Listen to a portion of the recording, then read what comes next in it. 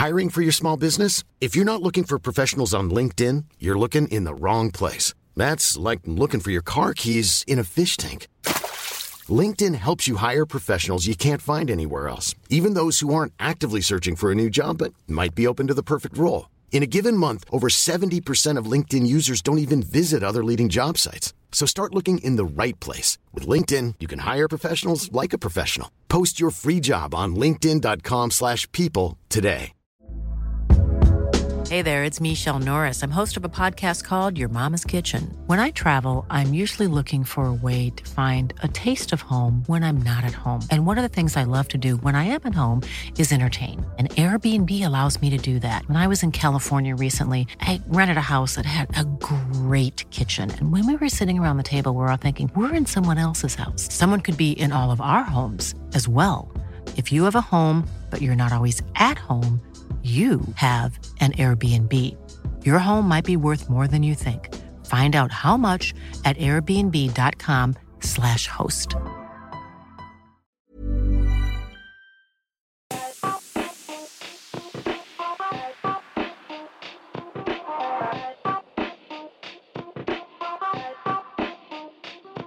Hello and welcome to the Watford Buzz podcast. All three of us back again to chat for a third pre-season. A third pre-season episode, I should say. Although, is it our third pre-season? No, it's our... I think it's our second. Second pre-season. Yeah, that's pretty cool. Well, anyway, it's lovely to be here once again. And should we start by saying hello, by the way? Shall we say hello? How are you, Jordan? How are you, Tom? All good, thank you. I was waiting for Jordan to go first. That's the customary order. He says, "How are you, Tom?" So I don't know. I just thought. Fair enough. Yeah. All good too. I'm also doing well. Thank you. Good to be back and talking again about all stuff Watford. We can start off with some transfers and some transfer news. It's not new by any means, but it's something we haven't talked about yet. Ray Minaj, who was confirmed coming in from Barcelona. Excellent. Ray Minaj then, Jordan. Yeah, it's. I think we talk about him a fair bit in the last episode. It's hard to recall. I thought that we all spend so much time talking about Watford. It's hard to remember when we were recorded or not. But he's been linked for a while, hasn't he? So possibly. Yeah. So that one went over the line. It's kind of the worst kept secret in terms of transfers. It's been going on for a while, and looks like that one is done. Was it a 3-year deal, I believe, and the fee was undisclosed, but potentially very low with a 50% sell-on clause from Barcelona. Should we move on from him in the future? And I guess from Barcelona's perspective, hopefully get a big fee. Yeah, quite an interesting one, that, isn't it? Because normally you don't see that kind of a deal done, do you? At least I can't remember anywhere Watford have done a deal where they've given away such a large sell-on fee to a club. No, there seems to be a bit of a trend emerging of bigger clubs doing that, where they're letting assets go at a very small fee to a team they expect they'll be moving on from in not too much time. I'm not sure if Barcelona might have done something not as cheap. I think, did Barcelona have a big sell-on on Cucurella from Brighton? I don't recall. But there's players that have been like much more similar perhaps to Minaj, I can't think of off the top of my head, that have gone with like high percentage sell-on fees, 50, 60%. And that's to make their money on the second transfer rather than the first, if they believe there's a promise in the player. And it's a strange one, because I'm surprised that Barcelona really think that they're going to get that much back from Minaj in the future, but maybe it's just a way to kind of have a gamble and see what happens. Tom, you've had a look at him. I see some stats here in our little chat group.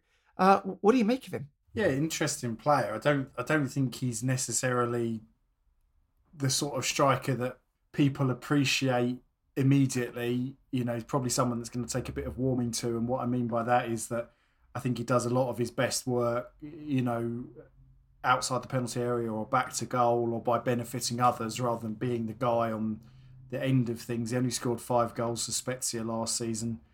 2 of those were penalties. So, he's not prolific by any means, albeit Spezia are one of the smaller sides in Serie A.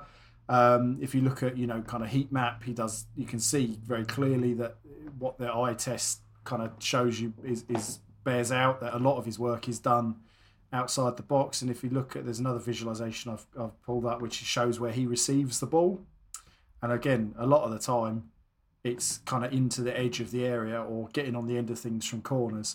This isn't someone that I think we're going to be hanging our hat on to score 10, goals upwards this season. I've got to get used to saying this season, but I think he's someone that if he clicks and if he's everything that the club hope, he will hopefully be a good foil for Vacunbayo or João Pedro or whoever plays up front next season. It sounds like there might even be more forwards coming, and be quite a good foil. And if that works, those kind of players, I think there's a greater appreciation for what those guys do these days, isn't there? That, to be a successful forward, you don't have to be scoring constantly. So I'm going to reserve judgment because, as I say, I've only kind of watched little bits and bobs, but it's an interesting one is what I'm going to say. You've had a little look at him as well, Jordan. What's your opinion, man? Yeah, I think much the same. I think I'm not convinced he's to come in to be a goal scorer necessarily. It could be wrong.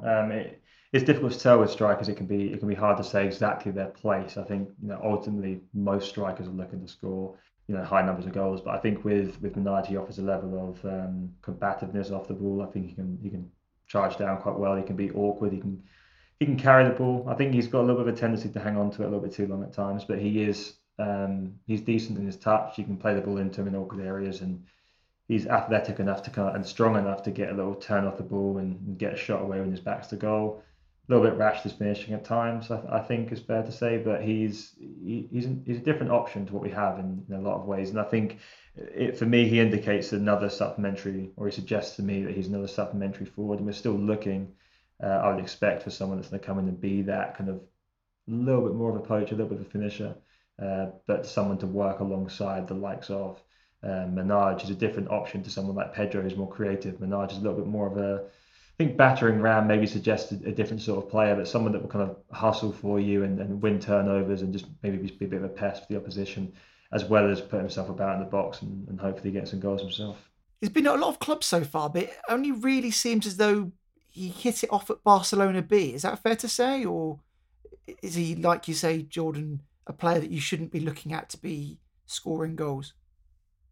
I mean, I think you can. It just depends on the situation. There's so many factors that come into play in terms of what makes you a successful striker or not. I think that obviously, as you just said, the first thing you look at is goals. But I mean, I don't know that. I think that he perhaps has not been in the best situation. I think if he plays as an alone striker, I wouldn't particularly fancy him from what I've seen so far. I think being in a partnership will benefit him. And yeah, I think it's going to be a different set of circumstances for him. And I think we have to kind of look back at our own. I mean, players we've brought in at Watford. Igalo wasn't necessarily prolific in the top division, and he came to us and found a spot that worked for him and developed in that capacity to be a goal scorer for us. Now, I'm not saying that's going to be the same exact thing for Minaj here, but I think we have to be open to the fact that their role might differ slightly depending on how the coach wants to use him. And I think Rob Edwards would probably be looking to have him as someone that would be supporting a more natural finisher. He strikes me as one, Tom, that's a bit of a gamble from the club, which we've seen in the past. And sometimes they pay off and you get an Emmanuel Dennis, and sometimes they don't pay off too much and you get, maybe an Alex Hayhoe or who else didn't really... Big fan of Hayhoe. Yeah, same. Alex Hayhoe never got the respect. And maybe there's a little bit of a similarity in that respect of, not someone that they're expecting to bring in and score heaps of goals, but signed for what he can do rather than what he can't necessarily do or doesn't necessarily do.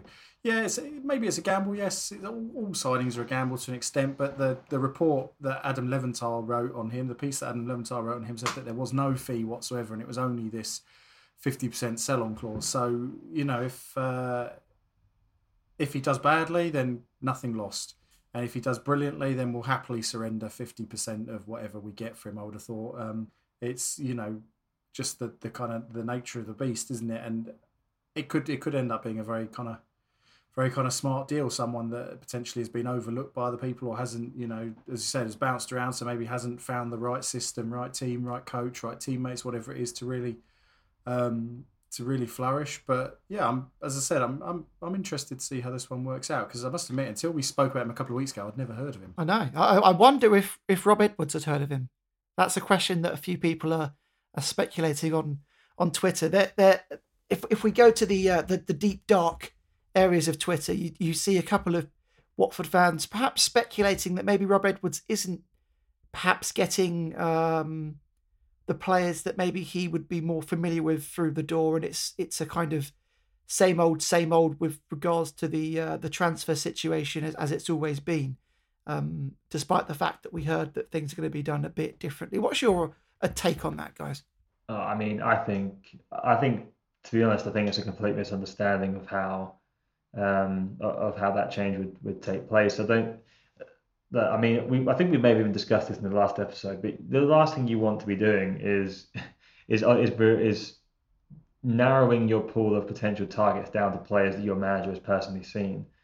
He's got so many things on his plate, so many things to do, so many things he's working on. To assume that he's also able to be a full-time scout is just, it's ridiculous. It's not good delegation of time, and it's not a good use of his skill sets either. You want him to be coaching, and if you want him to be involved in recruitment, it comes down to letting him have his say. If he has a particular player he wants to recommend, and so by all means, go ahead and do so. But the club have to be identifying a large pool of targets. They have to get a significant shortlist in every position, and you can't leave that down to the head coach or manager. You have to be able to delegate, trust your scouting team, your recruitment team, head of recruitment and so on to find these players, and then give Rob the opportunity to sit down and watch them. I by no means think that Rob's gone to Gioretta and Gino and said, look, I want Ray Minaj from Barcelona. I don't think that's happened at all, of course.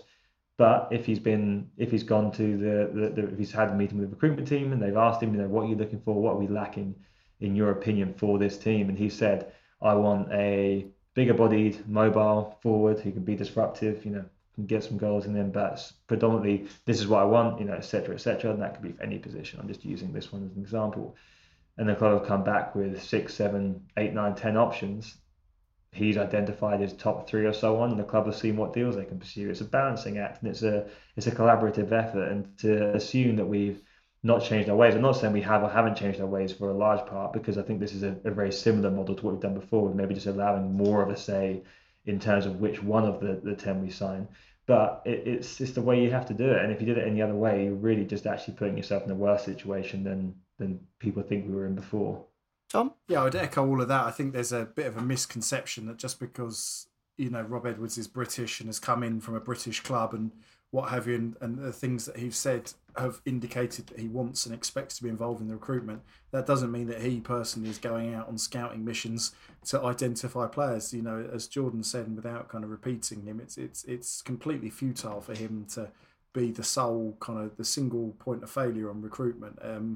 And quite frankly, in terms of kind of getting deals done quickly and efficiently, it's not that either. You need to have a collaborative, collegiate kind of approach where you can trust, in his position, trust the people around you. So Gioretta, Pozzo, whoever it may be within the scouting, recruitment, analytics departments, to go away and identify options. And then you can look at, he can look at, I don't know, maybe 3 hours worth of footage, say on 6 potential targets that are, they think are suitable, rather than starting with a blank canvas of every striker in the world. It's just you've got to be realistic. At 24 hours in a day, and personally, I think I'd rather have Rob Edwards on the training field with the players that he does have, trying to get his tactical blueprint across and make sure everybody's buying into that and knows their roles and responsibilities within that. So I've got no issue with it whatsoever.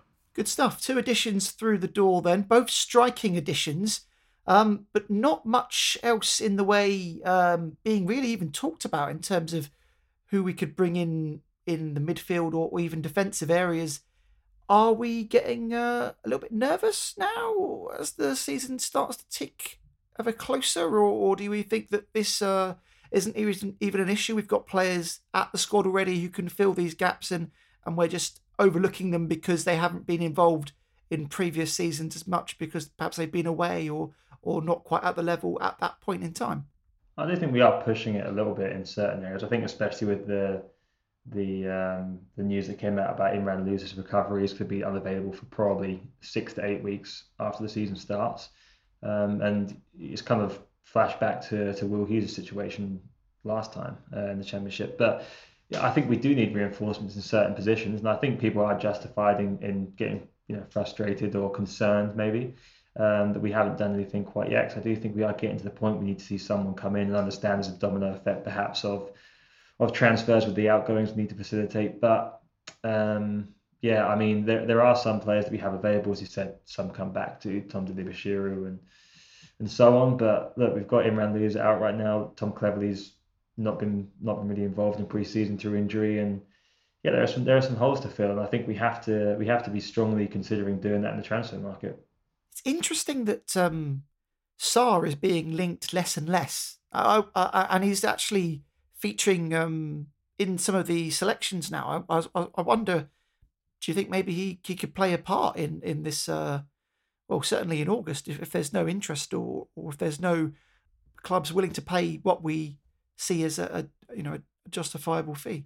I think he's the one that's more likely to be around at the start of the season, or certainly be around longer, purely because after everything I've just said about how we're recruiting and why I'm not bothered if Rob Edwards is the one person identifying these players. I think clubs are inherently lazy a lot of the time, aren't they? And Emmanuel Dennis last season did more headline things, scored more goals, obviously didn't miss a chunk of the season with injury than Ismaila Sarr. And the other thing, of course, is that with Dennis, we only paid $3 million, so getting 10 million even for him, and I'm sure we're pitching for more, is a handsome profit. Sarr, the asking price has to be higher, doesn't it, to ensure that we at least don't make a loss on him.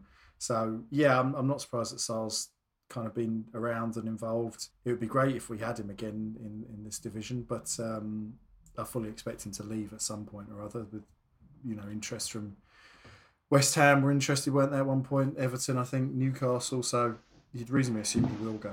What's the right thing to do here, Jordan, from a team and management perspective? Should you get somebody involved that you have on the books because they have quality, or should you leave them out knowing that it's very likely they're not going to be part of the team later on, and you want to build with the team that you have that's going to be a core unit for the majority of the season? Would that shake things up and maybe mess what you're trying to do by adding somebody like Sarr or Dennis into the mix? Well, it's a balancing act in so many areas. I think if you look at the situation with Sarr, our club's going to pay what we feel he's worth, what we feel he could be worth. 2 years left in his contract. Do we feel that his value could still rise some? Should we get promoted? Should he have a good season this year?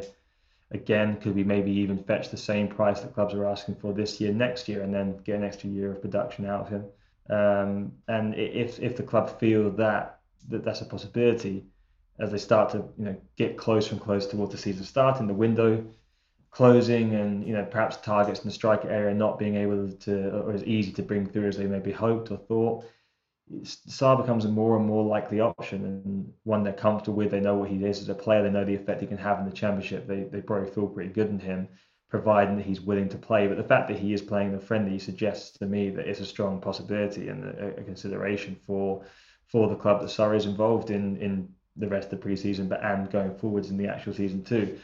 The difficulty is if you do go down that route and then someone does come in for him, then suddenly if you've allocated too many of your plans towards Sarr being part of it, then you're in a difficult situation, because suddenly you have to replace a player you were depending on, and so on, all the things that come with that. So it's finding that way of having that balance and keeping all things in play for as long as possible. I think the big worry for this, though, is do we leave it too late? And we don't want that offer to come in late in the window, and we really can't do anything about it, and we are stuck. So I think you're getting very close to making a commitment and saying, all right, either we only sell Sarr if it's astronomically high and we play him, or he's going this window, we're going to find him a place to go to, and it's got to be done, even if it's a little bit below valuation. I don't think you can really play both sides for too much longer at this point.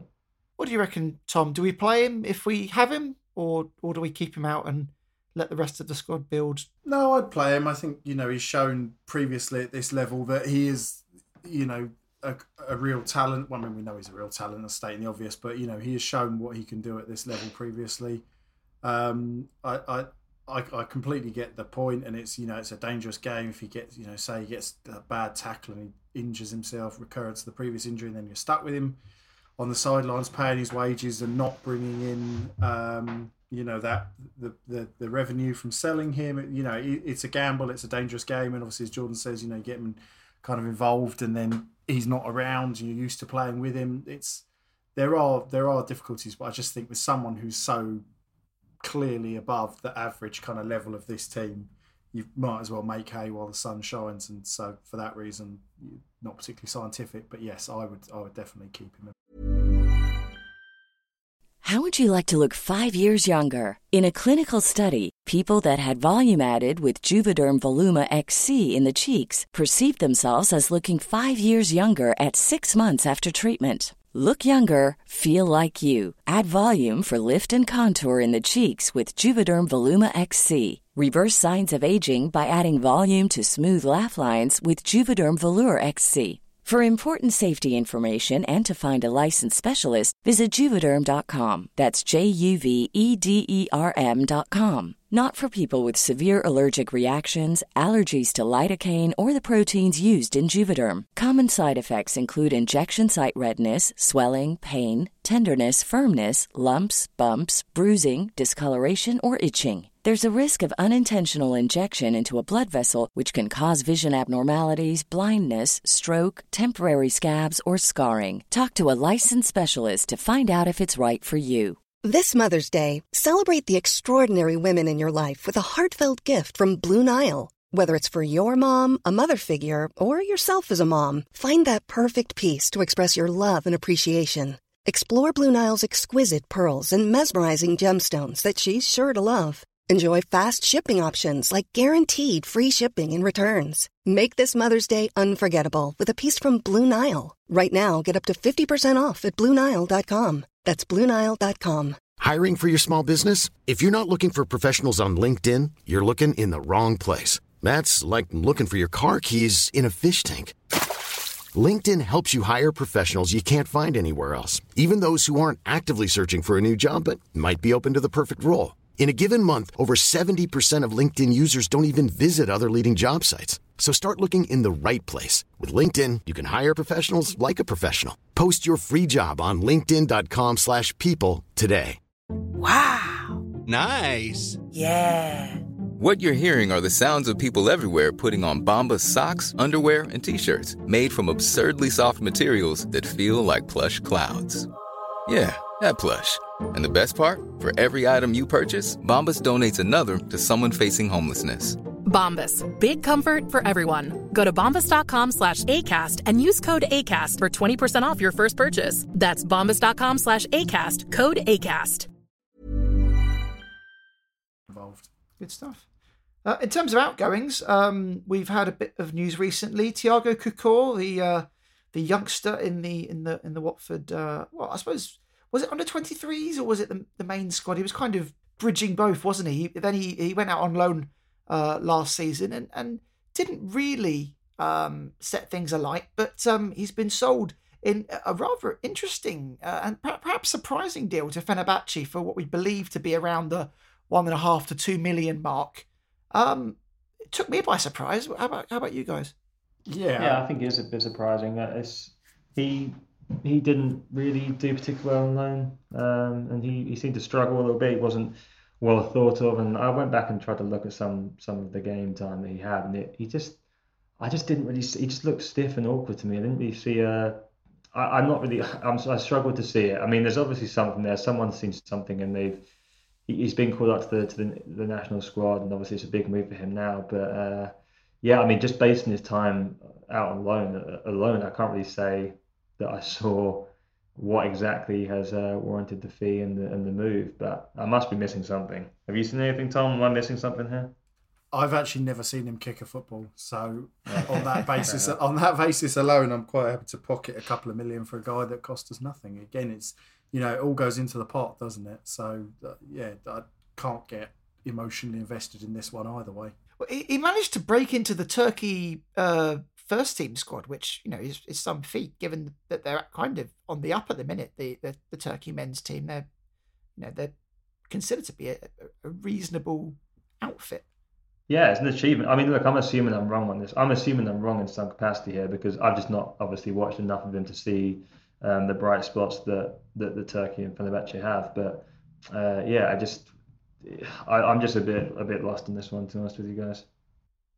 Okay. Well, I believe there's a sell-on fee there as well for Watford. So if he does come good, hopefully we'll be able to recoup something extra as well. But it's always disappointing for me when we lose young talent. We never really get a chance to see them shine. I think the last time I felt particularly bad about that was Britta Sombalonga, who never really got a looking at Watford, but went on to do reasonably well at other Championship clubs.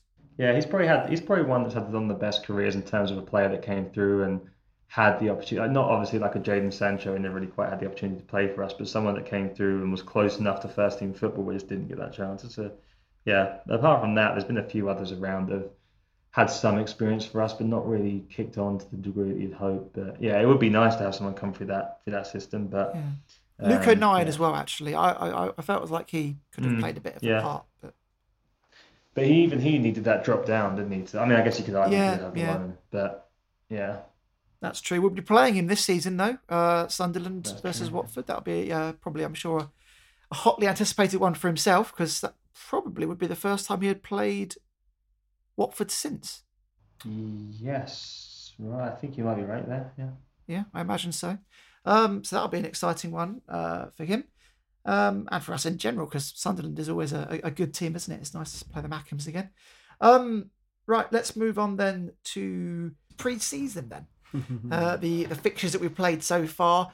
It's one of those things where fans often get, I don't know, a bit too involved in pre-season games, thinking that defeat after defeat means that that's going to be, what happens in the coming season. And conversely, if we're winning every game in pre-season, we're going to have a flyer and win the championship by 20 points.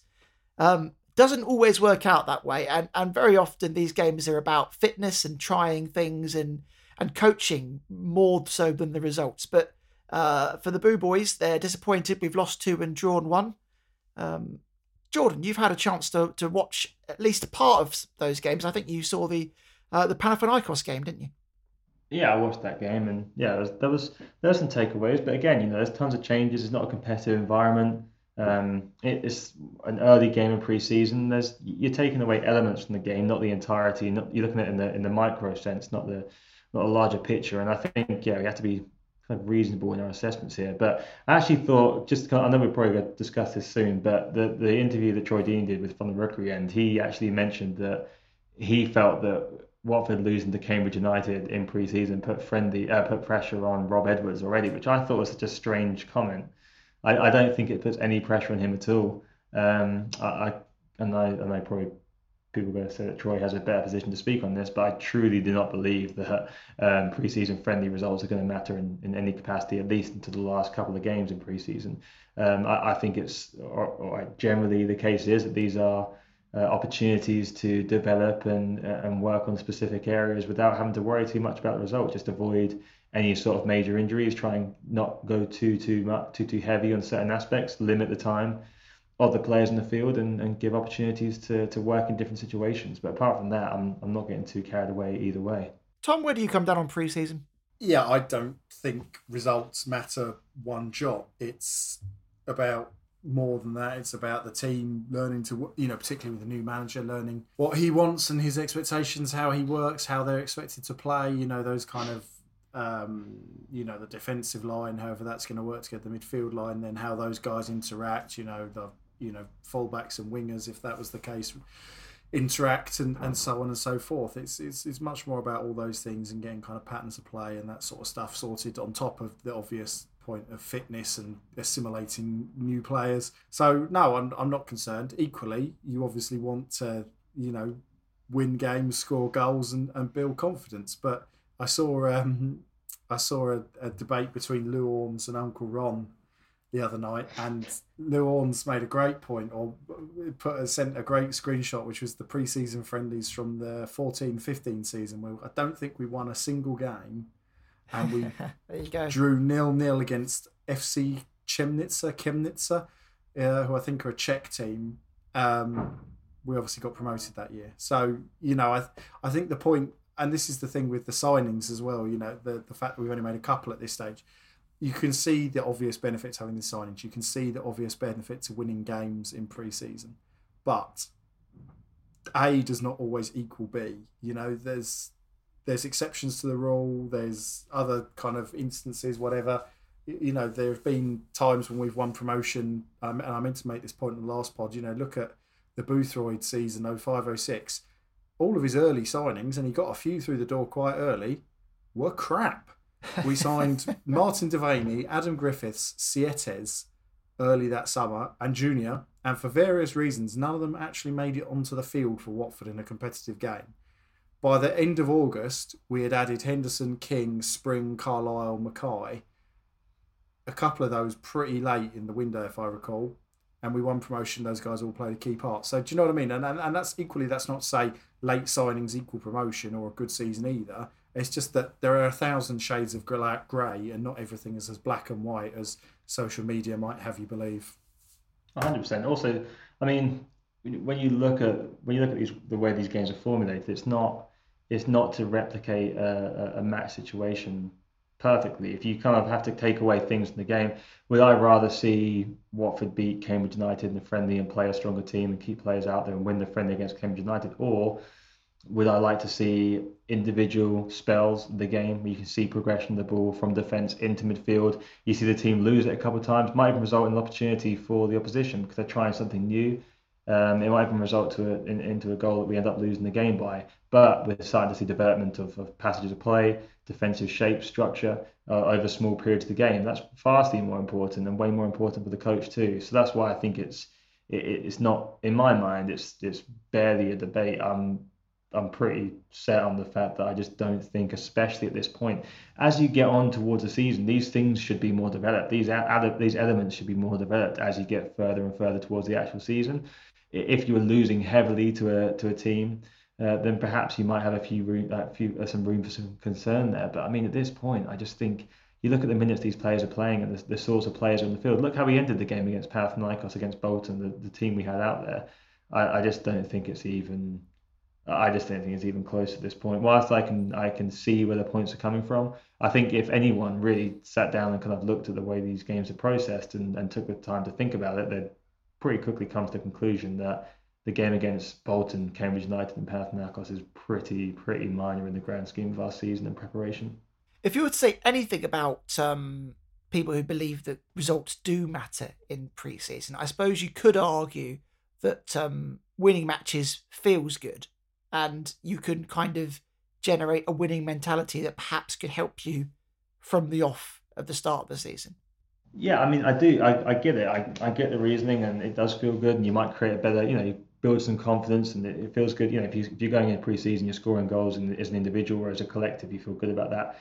It's same with clean sheets, same with just playing well. But there's so many differences.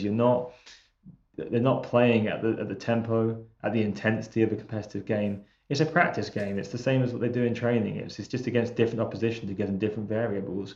And both teams are trying to avoid the same issues the other ones are. They don't want to get hurt. They don't want to overcommit. They want to keep things nice and controlled. It's the equivalent of watching an under-23 game, and those are notoriously negative and boring because it's got a different objective. There's a different goal in mind, and that's to nurture and culture a specific thing. And in our case, it's a new coach looking to get his shape in there and so on. So it's a sparring match, and I don't think you kind of criticise it. It's a sparring match, and that's the way I look at it. Nice. So let's take a close look at the Panathinaikos game then, Jordan, as that's one that you've been able to see. How were we set up? What clues could you get from watching it? Well, it's pretty much what we expected in terms of shape, 3-5-2.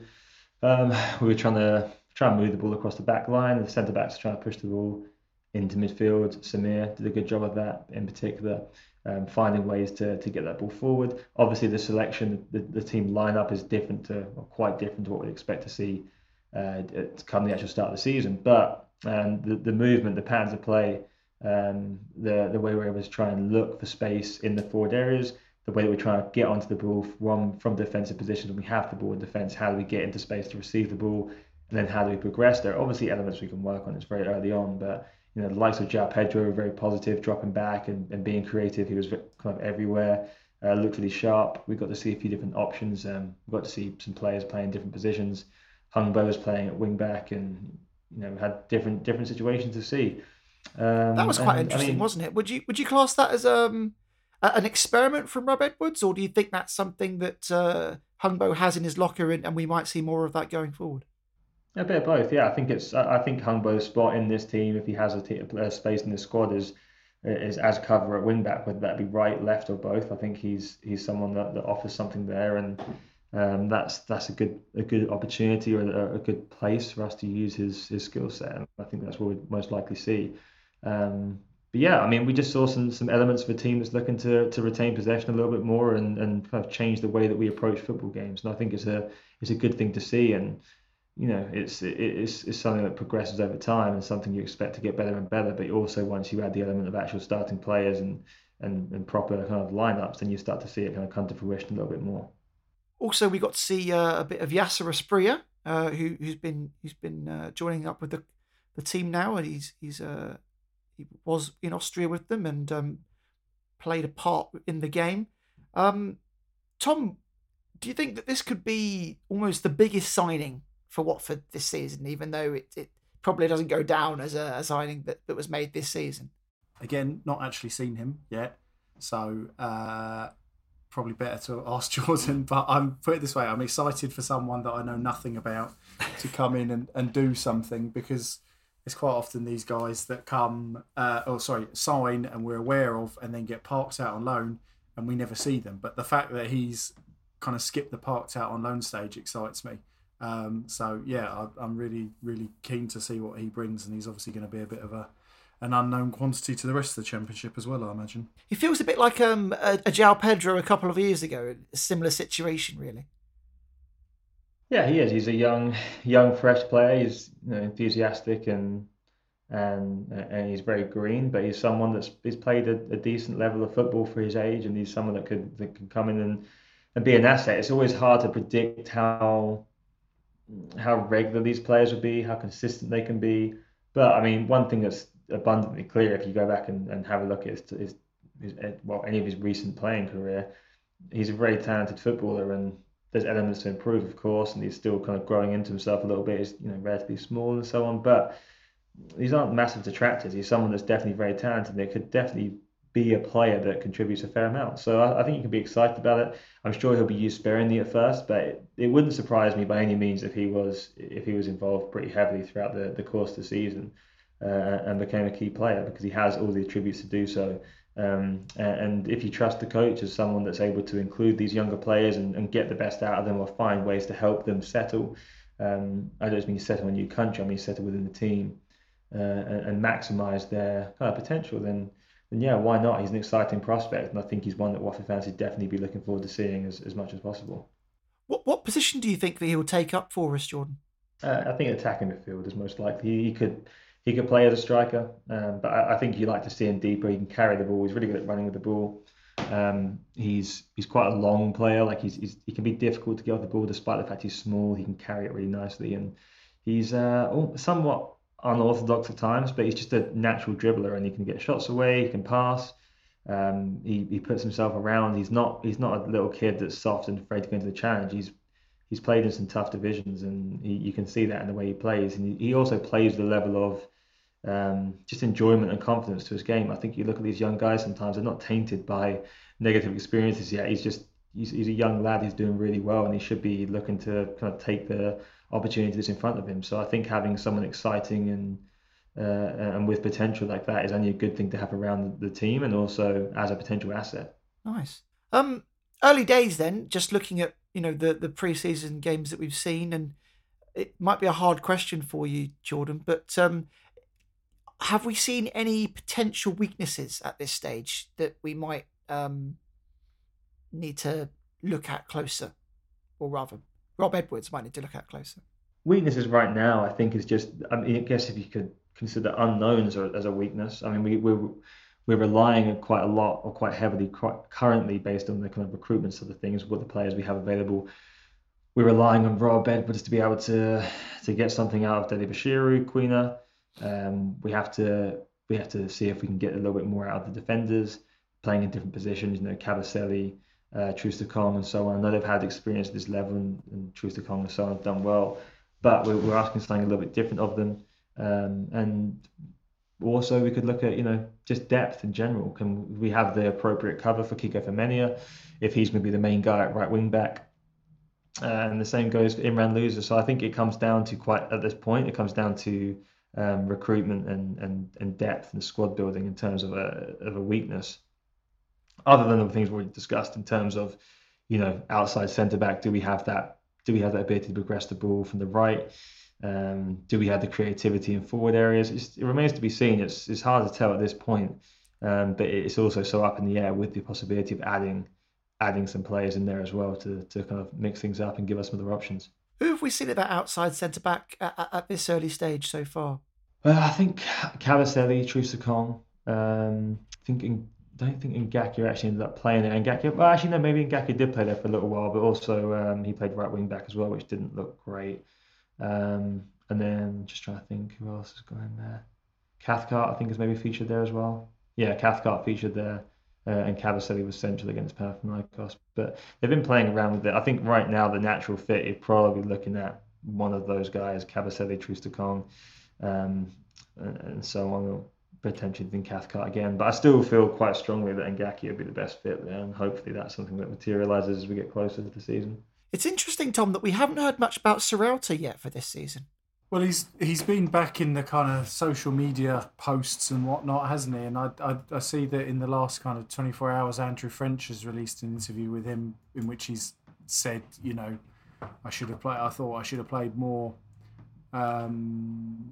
last season, and kind of given a bit of insight, I suppose, into that. Said that, he didn't kind of seek out answers from Roy Hodgson as to why he wasn't playing, and didn't feel that his lack of minutes was connected to Xisco losing his job. But it's it's all a little bit strange that someone that was so important for us was, and we rushed back, was binned off the way he seemingly was, albeit by more than one manager.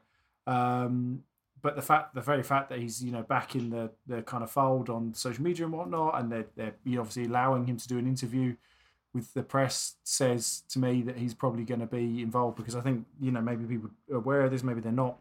The press guys will have a rough idea of who's at the very least in or out of favour. It will avoid putting someone up for interview that isn't going to be in favour or is going to be sold imminently. So I think we can read a little bit into that. And he said that he will play in the back three quite happily, does it with Chile or has done it with Chile. So yeah, I'm personally, it's one of the things I'm looking forward to most is this season is seeing him again, because I thought he was really, really good in the Championship last time, and there's no reason to think he won't be again.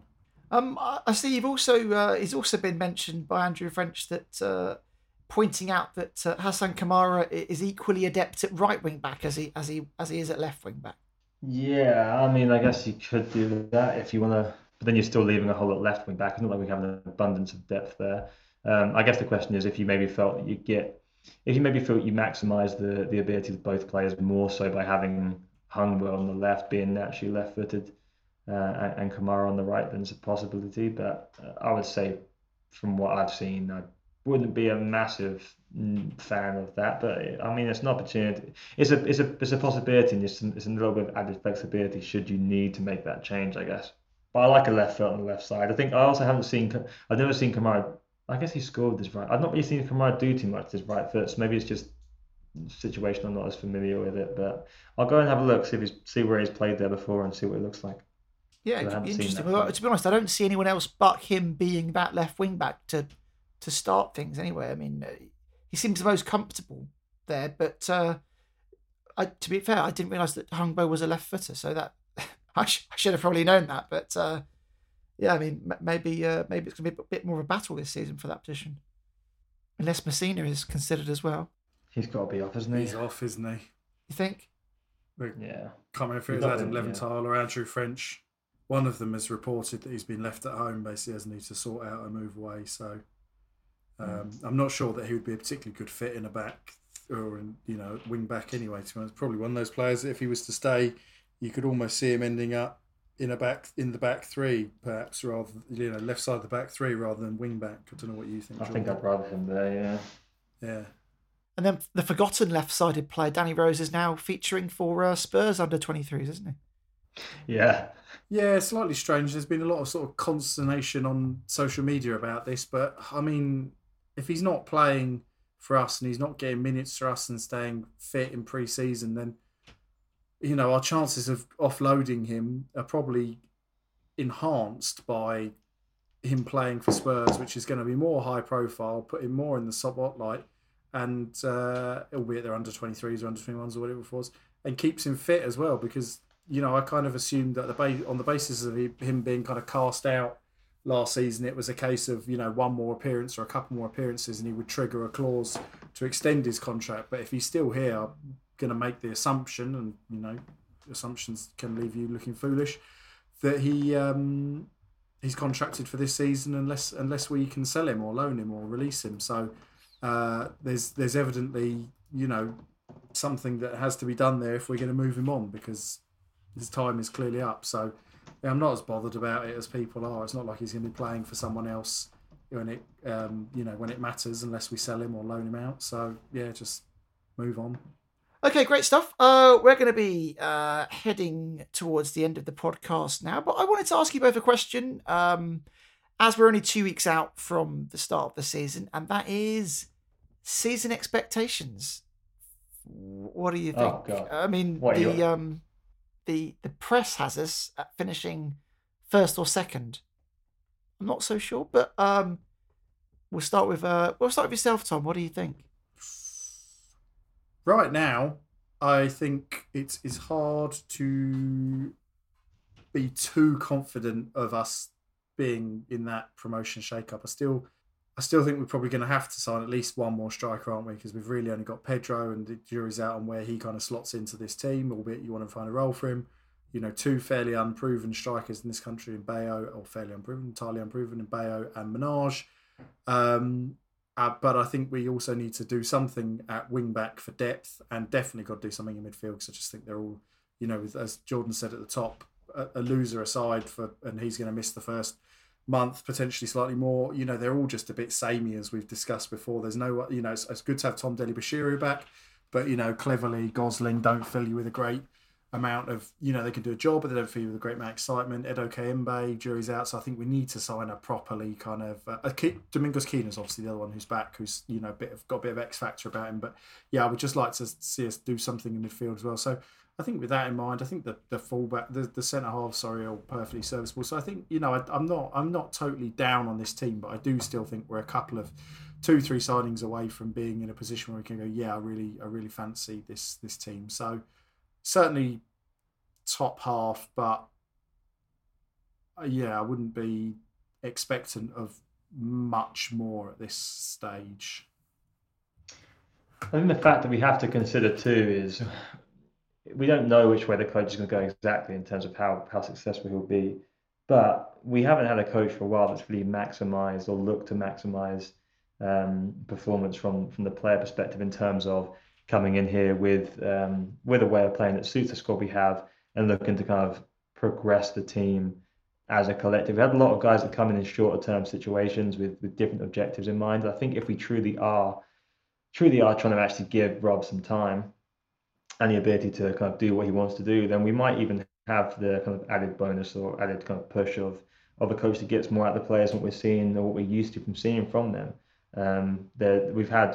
We've got players in this team that I think have shown elements or moments of quality which they haven't consistently been able to kind of bring to the squad or to the team. If we are able to get that out of them more often, then I think we could be a team that does push towards the top end of the table. And don't forget to the quality of the league around us as well. We're not competing in the Premier League this year. We are obviously competing in the Championship, and it is a different situation. Not underestimating it, but if you go back and look at the squads that got promoted last year, they're not perfect either. So if we are in a position that we can be elevated a little bit by the coach, and if we can find some success in that direction, there's a chance we can be towards that top end as well. But having said that, it could go the other way as well. But as Tom mentioned, I think top half is definitely the expectation, obviously. But for me, I'm thinking at this point, as things stand, where I think we'll be at the end of the window, I'm thinking probably fourth or fifth. Fourth or fifth. Okay, fair enough. Just because I'm expecting some ups and downs if we are to stick with Rob. That's my real, which isn't a criticism, it's just the reality of the situation, the amount of work we have to do. I'm going to go for sixth. I think we're just going to steal a playoff place. Well, that's the first time you've not been the most positive. I know. These questions. I know. I'm sorry about that. Who won the positive game? Is this Matt or is this Uncle Ron talking to us? Don't ever swear at me. Make that comparison again. I've never seen you both in the same room, actually. Well, I mean, according to Sky Sports, they obviously think we're going to be exciting, or at least up there, because they've selected us for no less than 4 live broadcasts in August alone. Yeah. Well, Sky don't really know what they're doing, do they? Although, in terms for yourself, Jordan, living outside of the United Kingdom, good news that Hive Live are going to be broadcasting games for you. Yeah, that is nice. That gives me the ability to at least watch the games live and not have to worry about missing them. So yeah, I'm pleased about that. And just hopefully they sort out the mess with the streaming for the games that are on Sky. Normally it's on DAZN, but sometimes DAZN can be a bit of a pain in the ass to deal with. But yeah, fingers crossed I won't have to miss any, if any. Although no pre-match and post-match studio shows anymore, so... Didn't watch it anyway, so we're all good. No, I quite enjoyed them, but... I watched some, but yeah. I'm happy enough with just John Marks. Okay, before we go then, I'm going to hand over to yourself, Jordan, because we've got a lovely little giveaway to talk about. Yeah, so actually just following on from the Marlon King sock giveaway, which is obviously a raving success, we have had a nice donation for a second giveaway, which was, let me just actually clarify what exactly this is. So it's a gift bag, or 2 actual VIP gift bags from the Elton John concert that he did at Vicarage Road. It contains some pretty cool stuff in there, actually, and this is actually a good gift. I mean, it's definitely an upgrade in the sock, but we've been very kindly donated this gift by anonymous donation, but a friend of the show, and yeah, very thankful for it. But that will be up for grabs with the same kind of requirements as the sock. Leave a review. Give us a star rating, leave a review, and if there's one of you that does it, then that's an instant win. But however many of you do it, then that'll be kind of a pull out of a hat of who wins it, and yeah, you get 2 free Elton John gift bags for your use as you please. Nice. No new customer reviews to talk about. That's weird calling it customer reviews, but that's exactly what it says right here on Apple Podcasts. Anyway, if you want to give us a review, gone. Everyone knows the sock's been won, so it's just less motivation to comment. So hopefully now we'll have some more motivation again. Yeah, absolutely. Well, if you want to give us a review, go to Apple Podcasts and then go down to the bottom, give us a review and leave us a comment telling us how we can improve the show, or if you think it's great, then tell us that it's great, and we'll feed our egos. You can also find us on Patreon as well. Just search for Watford Buzz Podcast on Patreon, and you can join us there and listen to the show ad-free. So there's the incentive there. Right, we'll be back for another pre-season podcast, I hope, with 2 weeks left to go. And then we'll be back into the proper full flow of watching games again, guys. Seems like forever. Can't wait. It's going to be good, isn't it? And then we've got a very weird break that's going to take place when the World Cup takes place as well. So, be an interesting season, this one. Maybe we should do an England podcast during that time. We could do an England podcast, yeah. I mean, we might have to be a bit more depressing than we are usually. I don't know. I think we've got a pretty good handle on it, haven't we? Well, we'll have to make sure that Tom gets properly involved in the England one. Right, okay. Well, from myself, Matt, and from Jordan, we've been delighted to take you through another pre-season podcast. And before I go, I should probably mention that Jordan's been doing some fantastic work, bringing you a kind of video version of kind of what we chat about, but in more depth and with interesting kind of like stats and information on the screen, which is always easier to digest. So if you want to take on board that, just finding it at Watford Analytics on YouTube. Is that right, Jordan? Yeah, it is. Thanks for that, Matt. Actually, speaking of which, I literally just posted one before we started recording this. So if you are listening to this, there's been one posted in the last day or so. So please go over to the channel, check it out. Like, comment, subscribe, or don't really. If you don't like it, then leave a dislike if you feel that's best, and comment as to why you don't like it. Just let us know, and stay tuned for more. Good stuff. Okay, bye-bye.